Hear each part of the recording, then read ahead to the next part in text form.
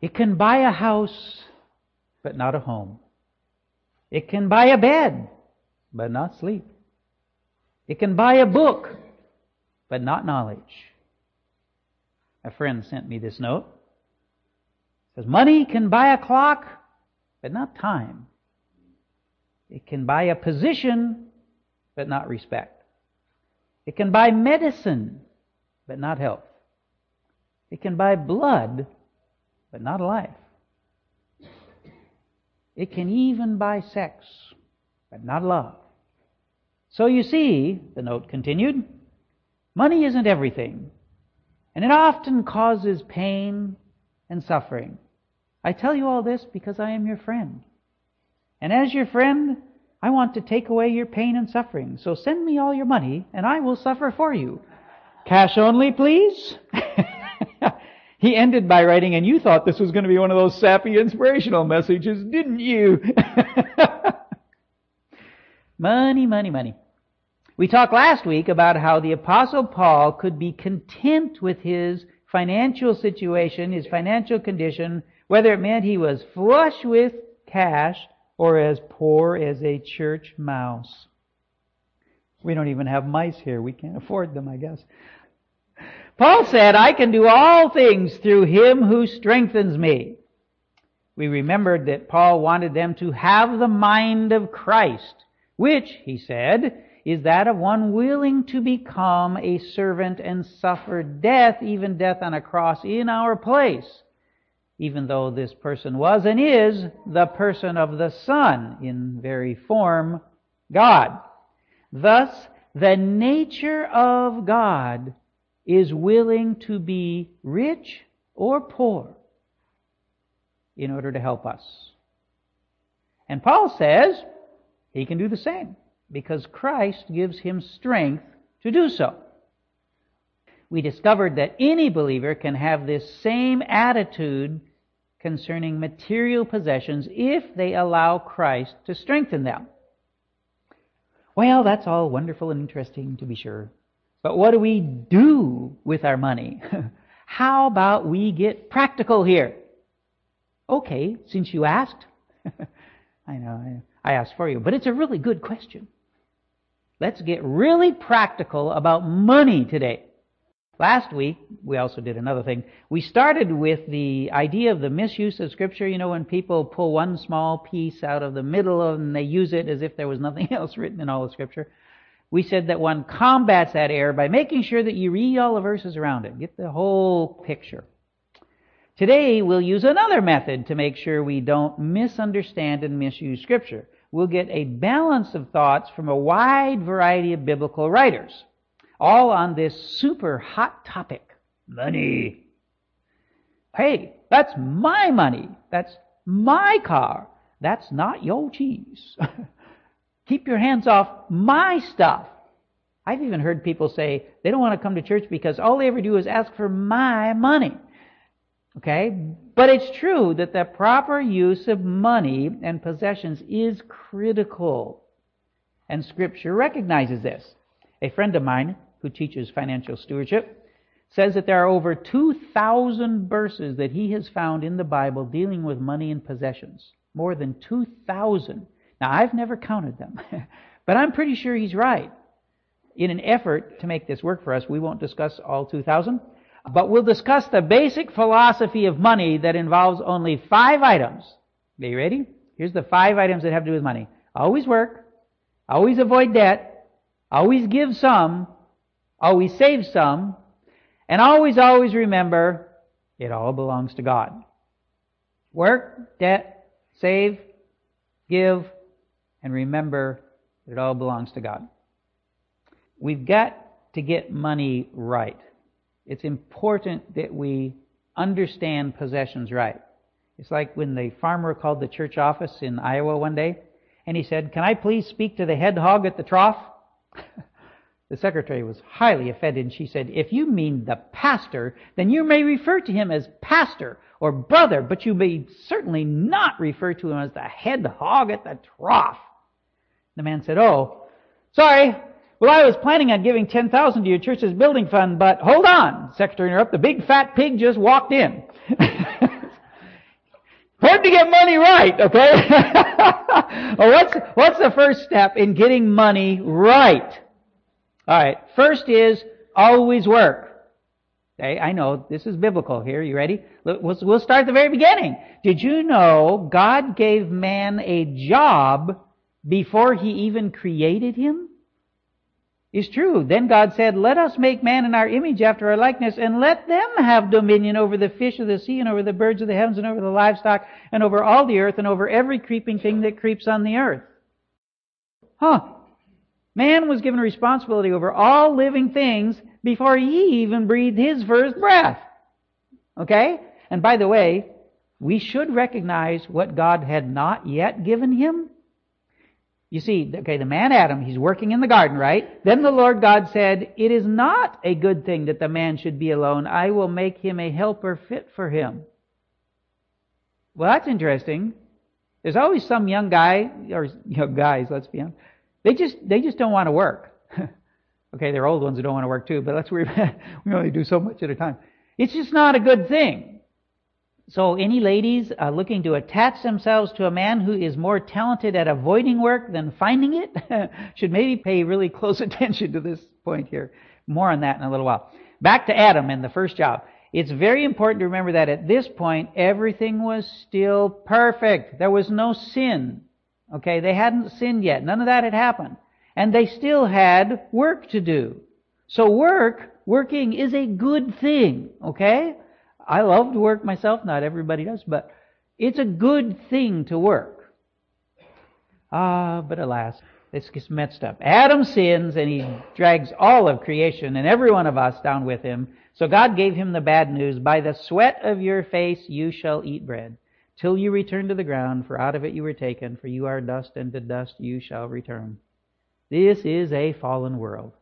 And our jobs are not all fun. Okay? Sometimes it's just plain hard work. Please note that Adam, doesn't get a pass. God says, you're going to be working up a sweat just to eat. You're going to be working. Okay, so nobody gets a pass here. But is it just men who are supposed to work? Let's read the rest of what God said before He even created humans. And God said, "Let us make man in our image. Let them have dominion over every creeping thing that creeps on the earth." So God created man in His own image. In the image of God, He created him, male and female. He created them. Who all is to work? Male and female. We might have different jobs or not, but we all have work to do. Besides, have you ever read Proverbs 31? The excellent wife passage? Here's a few excerpts from that passage. Ready? "An excellent wife who can find? The heart of her husband trusts in her, and he will have no lack of gain. She seeks wool and flax and works with willing hands. She is like the ships of the merchant. She brings her food from afar. She rises while it is yet night and provides food for her household and portions for her maidens. She considers a field and buys it. With the fruit of her hands she plants a vineyard. She dresses herself with strength and makes her arms strong. She perceives that her merchandise is profitable. Her lamp does not go out at night. She puts her hands to the distaff, and her hands hold the spindle. She makes bed coverings for herself. Her clothing is fine linen and purple. She makes linen garments and sells them. She delivers sashes to the merchant." The writer ends this soliloquy by saying, "Give her the fruit of her hands, and let her works praise her in the gates." I've heard more than a few women say, "I'm tired just reading about all this woman does." Me too. What a woman. Oh, but don't miss, there's a little part, I saved it for now. It's in the middle here. So, "She looks well to the ways of her household and does not eat the bread of idleness. Her children rise up and call her blessed, her husband also, and he praises her. Many women have done excellently, but you surpass them all." Okay? And if a woman's children and husband will so praise her, I think we can be sure that God will do the same.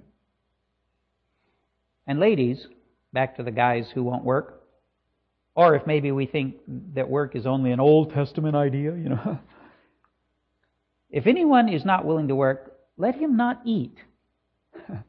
For we hear that some among you walk in idleness, not busy at work, but busy bodies. Now such persons we command and encourage in the Lord Jesus Christ to do their work quietly and to earn their own living. And Paul is speaking to Christians. Notice the word will. Don't you be feeding people who refuse to work. Not able to work, can't find work, that's different. That's a different issue, okay? But ladies, don't you be feeding some guy who will not work. And I suppose, guys, it's our job, not our job, to find idle, busybody wives. We shouldn't fund them in their... You got to have balance here. And those who don't want to work, so they take other people's things, things that are not their own, so that they don't have to work. Let the thief no longer steal, but rather let him labor, doing honest work with his own hands, so that he may have something to share with everyone in need. Earn a living, he says, so that you can supply real need. There is real need. And speaking of earning our own living, bondservants, obey in everything those who are your earthly masters, not by way of eye service as people pleasers, but with sincerity of heart, fearing the Lord.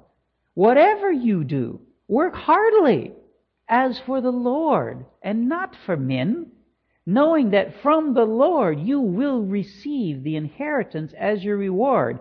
You are serving the Lord Christ. Sometimes, when we're working, we might feel like slaves. I don't know if you've ever had a job like that, but I have. But if we remember we are serving the Lord Christ and that He will reward us, then why would we ever complain about the wages we are earning? Or not earning. We are, no matter what we do or who we work for, really working for Christ. That's what Paul's saying to us. We have to remember that. And those who have trouble with working, we should encourage. And we urge you, brothers, admonish the idle, encourage the faint-hearted, help the weak, be patient with them all. Be a part of their lives, even if it means admonishing them. That means reprove or scold, especially in a mild and good-willed manner. It also means to urge to a duty, remind. Okay, that's admonish. Part of every believer's work is to admonish those who are not doing it right, to help them start doing it right. And what about the weak? Well, we all get weak eventually, okay? Retirement is not a biblical concept in the strict sense of the word, but we may get to the point where we simply can't work like we used to. We got to slow down. We may even have to accept help. But let's work however we can in every stage of our lives. Okay, so we've earned our money. But have we been impatient and spent some of our money before we even earned it? That's called debt. You can do it with a credit card. You can do it with the bank. You can do it lots of ways. It's not something we should do. Always avoid debt. Why? Good question. The rich rules over the poor, and the borrower is the slave of the lender. Well, now that's pretty direct. And if you've ever been late on a payment, you know it's true, okay? I think that's why the Holy Spirit guided Paul to write, "Owe no one anything except to love each other. For the one who loves another has fulfilled the law." Look at those two scriptures together. Do we really think our ability to tell people the good news of Jesus Christ is not affected by a debt? The next time a bill collector calls you, let's try it out. It's important. Let's look at another kind of debt. Come now, you rich, weep and howl for the miseries that are coming upon you. Behold, the wages of the laborers who mowed your fields, which you kept back by fraud, are crying out against you. And the cries of the harvesters have reached the ears of the Lord of hosts. You ever worked for someone and then not gotten paid? I have. If you haven't, supposed to get paid, didn't get paid. It's kind of nice to know that God hears our cries if that kind of debt is owed to us. Okay, I kind of like that.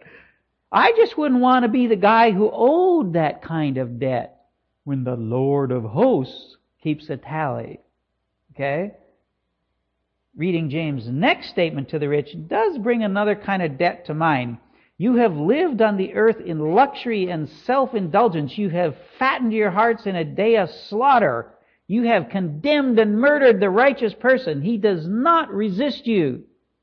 Now James is, he's getting pretty graphic about the responsibility of these rich believers. And of course he is talking about the evil, the holding back of wages. That's what we're talking about. But let's not forget what we read from James last week, that we need to actually help those in need when we have the power to do so and not just talk about it.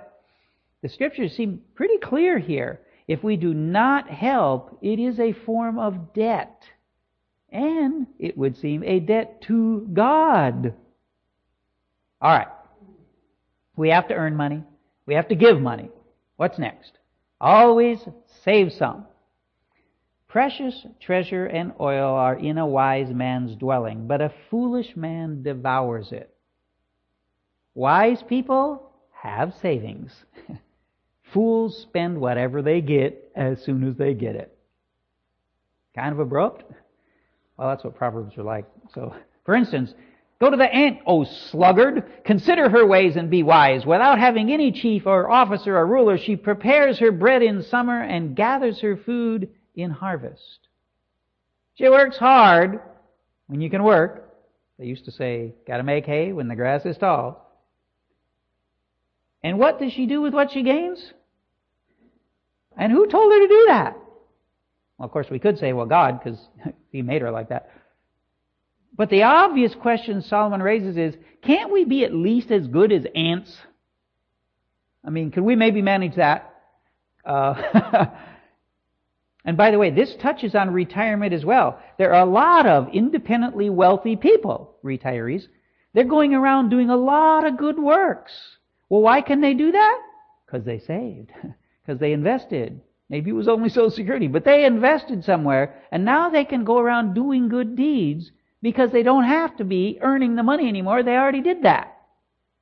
If young people save well, they might be able to join that happy crew, by the way, in their 60s or even in their 50s. Okay, it is possible. There are people doing this.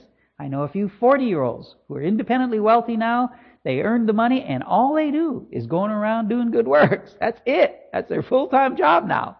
So saving is a good thing. But let's not forget why we do these things.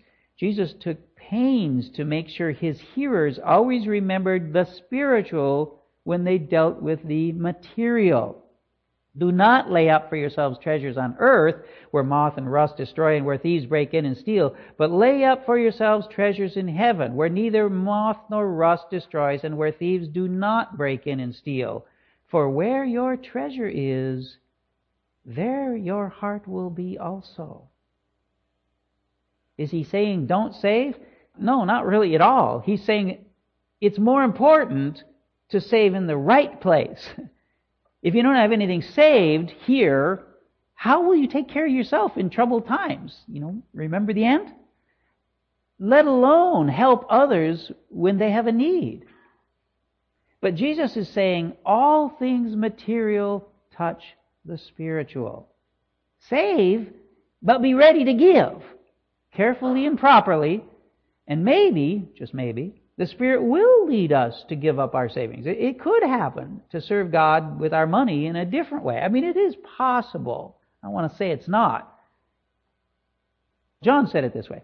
Do not love the world or the things in the world. If anyone loves the world, the love of the Father is not in him. For all that is in the world, the desires of the flesh and the desires of the eyes, the pride of life, is not from the Father, but is from the world. And the world is passing away, along with its desires. But whoever does the will of God abides forever. John White, in his book, The Golden Cow, he wrote, "It is want of faith that makes us opt for earthly rather than heavenly treasure. If we really believed in celestial treasures, who among us would be so stupid as to buy gold? We just do not believe. Heaven is a dream, a religious fantasy, which we affirm because, well, we're Orthodox. If people believed in heaven, they would spend their time preparing for permanent residence there. But nobody does. Well, I think he's wrong. We're here. But it feels some days like nobody's really buying into this. Do we really believe we will have life eternally in the new creation? Then we should be ready to always give some. The Apostle Paul in 2 Corinthians has an excellent section on giving. You should read the whole thing. It starts in chapter 9, verse 5. But I want to point out a few things. First is the attitude. Each one must give as he has decided in his heart, not reluctantly or under compulsion, for God loves a cheerful giver. We've said it many times. If you don't want to give, don't give. If you aren't glad about it, don't give it. Scared? Yeah, that's okay. That shouldn't stop you. That's a reality. But grumpy? Well, don't do it. God doesn't need your money. He wants your heart. But if we give, God will allow us to give even more. You will be enriched in every way to be generous in every way, which through us will produce thanksgiving to God. What happens when we give? Properly and carefully, yes. When we do, God gets thanks. Shouldn't that be our aim? I mean, isn't that what we're trying to do all the time? One more thought from this section. The point is this, Paul said, whoever sows sparingly will also reap sparingly, and whoever sows bountifully will also reap bountifully. We talked last week about God's principle of growth, which He built into all creation. We find in the Old Testament this same amazing principle. Bring the full tithe into the storehouse, that there may be food in my house, and thereby put me to the test, says the Lord of hosts, if I will not open the windows of heaven for you, and pour down for you a blessing until there is no more need. Test God. He says, yeah, test me. All right, so he's talking to the Israelites. But this is the only place in the Bible where God says, test me. Test me. I've seen it over and over. You've heard it over and over. Because it's true. When we give, as instructed by God, we are blessed. Why does the transmission go out in one person's car and not another? I'm serious. I'm amazed how often I find out that those people who give regularly, their appliances just seem to last forever. They just don't break down. Why is that? Is this a guarantee?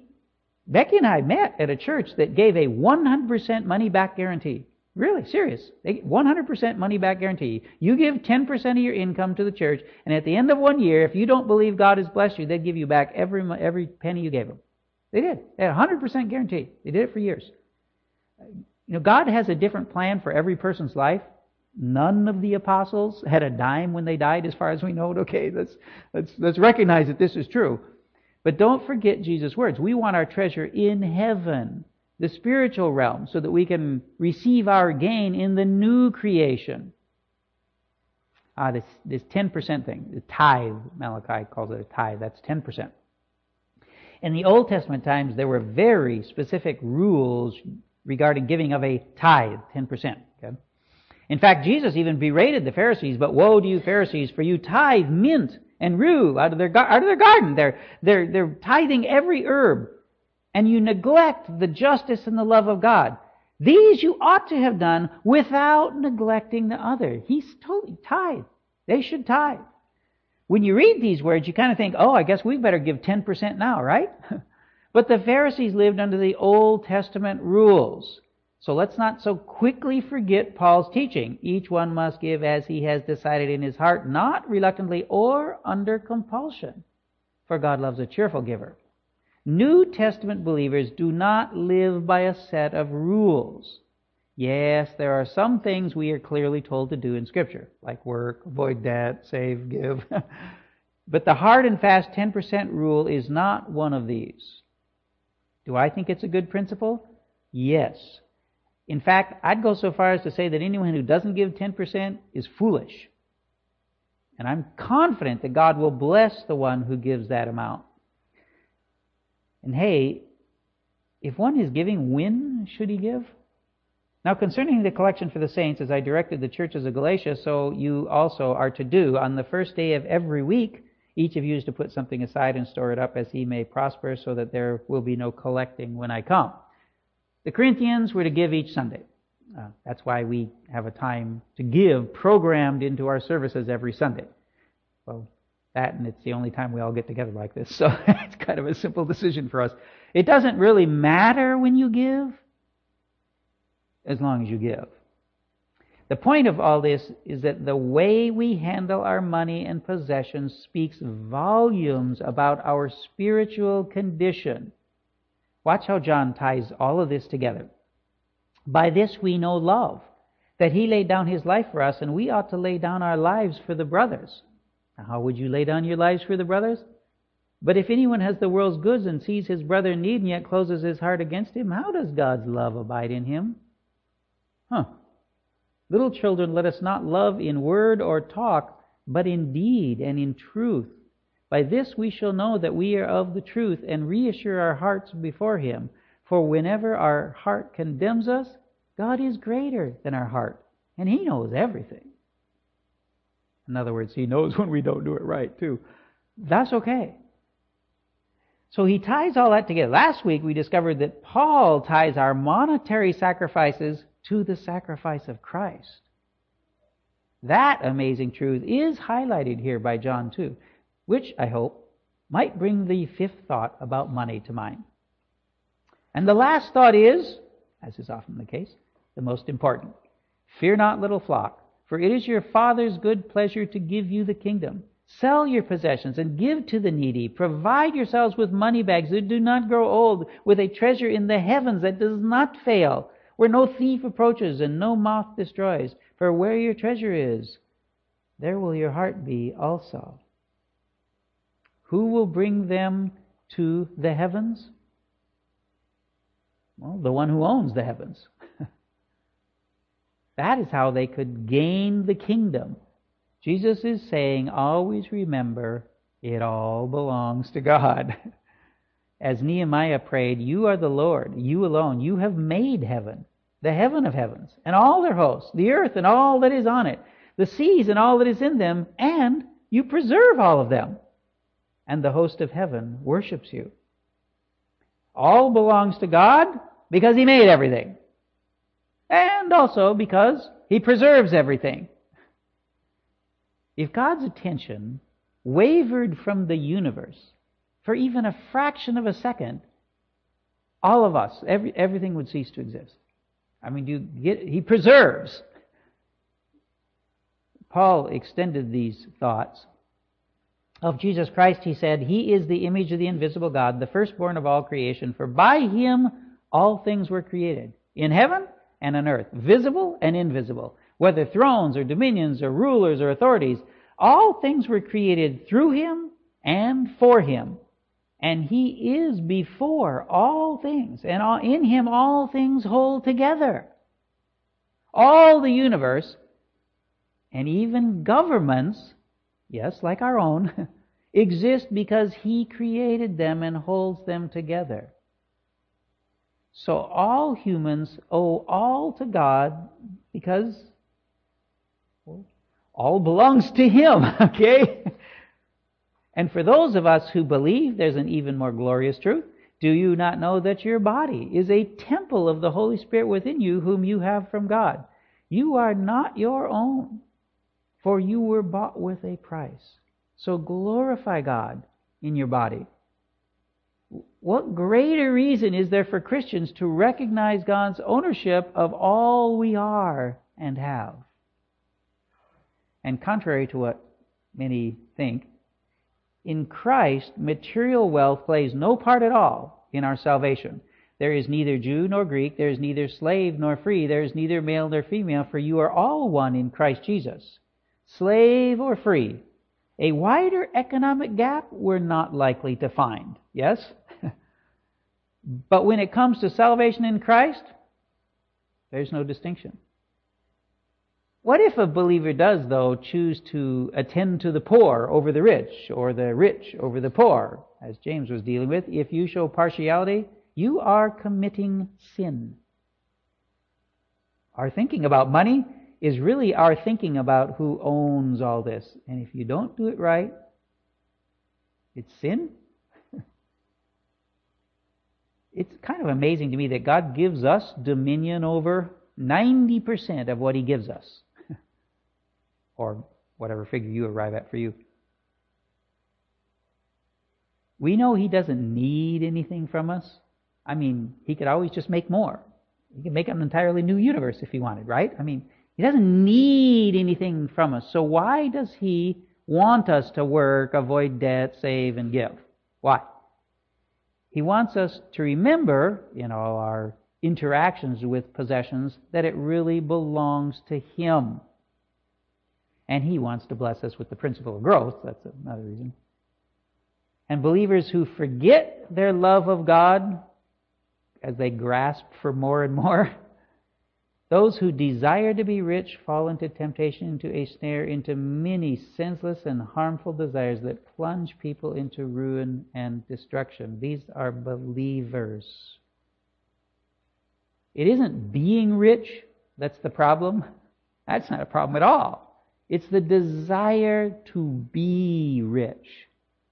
But that was last week's sermon, so it's the practical that we're interested in today. Money isn't the important thing. It isn't the most important thing. But it is important. At least a little. After telling a parable about the management of money, Jesus said, "One who is faithful in a very little is also faithful in much. And one who is dishonest in a very little is also dishonest in much. If then you have not been faithful in the unrighteous wealth, who will entrust you with the true riches?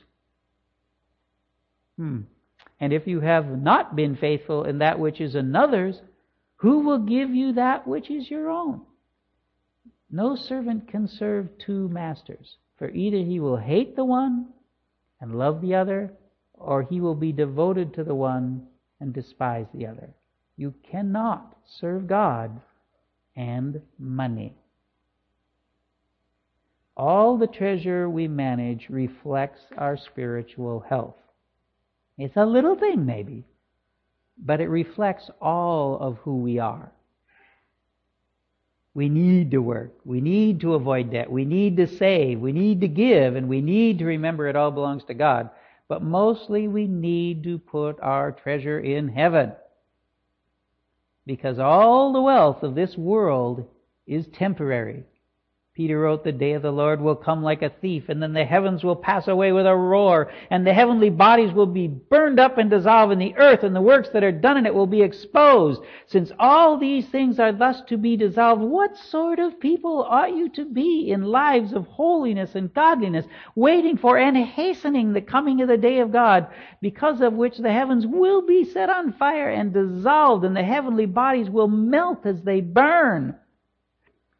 All the hard work we do, our efforts to avoid debt, our scrupulous attention to saving, our generous giving, even our total recognition of the ownership of God, all will be exposed to that great fire. What sort of people ought we to be in lives of holiness and godliness? Well, how much do we want to survive this consuming fire? How much treasure do we want to store up in heaven? That's the question. We need to live our lives with our money like we should live all of our lives, such that people ask why we live the life we do. The question then for us today, how will we change how we live with our money in light of our eternal life? Will we always work? Will we avoid debt? Will we always save some? Will we always give some will we always, always remember to whom it all really belongs. Let's pray.